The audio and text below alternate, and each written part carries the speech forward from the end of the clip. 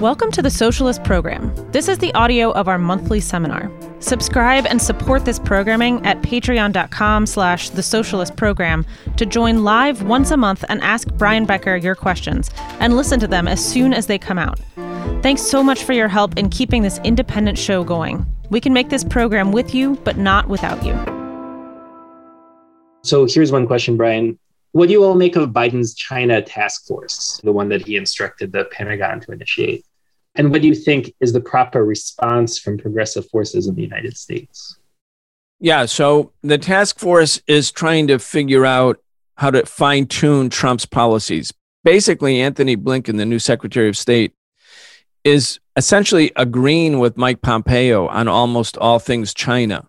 There's no real criticism of Pompeo. When asked in these media interviews and at his confirmation hearings, he's basically, yeah, Trump is right, Mike Pompeo is right, but we have to make sure that we're more effective. So I think what Biden would like to do that is a little bit different from Trump is to go back to where Obama was in 2010 and 2011 with the pivot to Asia. The Asia pivot was to deploy 60% of the U.S. naval and Air Force assets into the Pacific by the year 2020, which was last year, taking them out of the Middle East, redeploying to Asia, to the Pacific.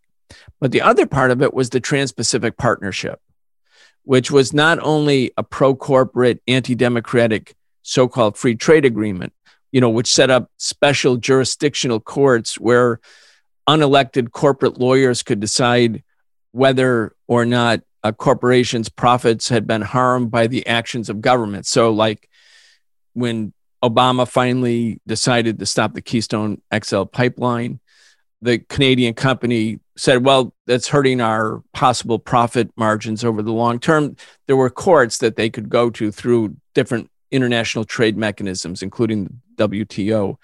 But the Trans-Pacific Partnership would be that on steroids. So it was a pro-corporate, not really free trade, but corporate domination over all governments. Any government that set up any obstacle to further profit maximizing in the future would be liable to these secret courts. But the other thing, and this was the most important thing, was that Obama said, if we don't have the Trans-Pacific Partnership, we are not going to be writing the rules of the road for international trade in the coming years. Someone else will. So the Trans-Pacific Partnership was to create an international network of Southeast Asian nations and other nations on the Pacific Rim, including in Latin America, that excluded China. And even though there was kind of a populist fervor against the pro-corporate character of the Trans-Pacific Partnership that, led to it being torpedoed, even Hillary Clinton, who had been a champion of it, finally under pressure from Bernie in 2016, turned against the Trans-Pacific Partnership. I think Biden realizes, and the core of the American imperialist establishment realizes, simply threatening China with military actions or attempting to decouple supply chains, as some efforts are being made, like through sanctioning Huawei and arresting the CFO, et cetera, that's not enough, that there has to be a separate American-led system of international globalization regulating international trade that excludes China. Otherwise, China's Belt and Road Initiative will dominate. And so the U.S. can send all kinds of aircraft carriers and ships into the Pacific, but Hungary is getting its vaccines now from China. The whole of Eurasia, if the Pacific and the Atlantic are connected through a Chinese organized 2-continent-wide infrastructure plan, where the Chinese are actually providing the financing, which makes it so appealing to so many countries, that's going to isolate America.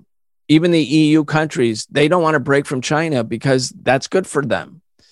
And so I think we can expect more aggression from Biden, just like Trump was promoting more aggression against China, but with an added emphasis on rebuilding the network. What they call multilateralism is a way to find a network of economic ties that can start to cut off China from some of its main potential trading allies. So I think things are going to really heat up between the U.S. and China in the coming period. And I think it's an inescapable struggle at this point because American imperialism has decided that major power confrontation is the new doctrine of America. It's going to be the political consensus. It's an amazing thing that you're preparing for World War III without a debate. There's been no debate. Suddenly, like, we have to be prepared for war with China. That wasn't the case 10 years ago, but it is now. Like, what happened in those 10 years? I mean, was China invading other countries, sanctioning other countries, occupying other countries? None of that happened. Here's another question. How do you suppose a socialist government would address the climate emergency while at the same time reorganizing the economy and building the country's infrastructure in a way that doesn't cause carbon emissions to explode? I think the way to do that would be, let's say we have the revolution, the socialists are the government tomorrow, and all the means of production, meaning the vast fortunes associated with them, have become public property, public ownership. And so instead of like Jeff Bezos keeping $200 billion because he owns the company, that money becomes available to society to provide for free healthcare, affordable housing, et cetera. And it's not just Bezos, the entire, the billionaire class, the bourgeoisie, they're expropriated. Okay, so we have a revolution, we're in charge. What do we do that makes an economy such that you meet human beings' immediate practical needs, all of them, or at least the core needs, with a sustainable environment? You must end carbon emissions. You must end the use of fossil fuels. And so what would be required is a new revolutionary government, a socialist government, to reorganize the economy and the way we live and the way we work and the way we travel so that we would not be using fossil fuels, say, in 10 or 15 years. In other words, a very short window.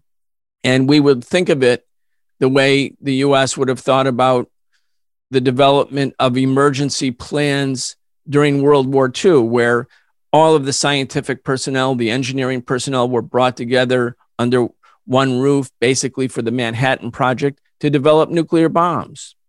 But instead of using society's vast resources to build weapons of mass destruction, it would be to get rid of the use of coal and oil and other fossil fuels. And that would require that we really change the way not only energy is used, but how we live, how cars exist or don't exist. Do we have a situation where people are traveling hours to get to work? Or are we relocating and reorganizing work so people are close to their work, where transportation doesn't require personal automobiles? Anyway, it would be like a war where we would say, this is our priority. A socialist government, I think, would have to make that its top priority, is to say, how do we leave a fossil fuel driven environment? And the question is, can we do it? Yes, we could do it, because by organizing the population, by mobilizing the people, by empowering people, and by showing a way forward and using existing other technologies, that's an achievable thing.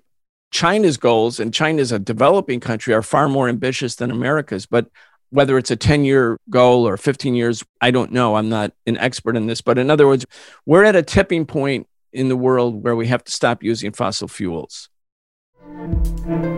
That's all for this preview.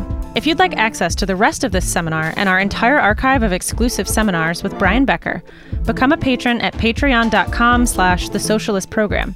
We are an independent show, and we cannot make this programming without you. Thanks so much for your support.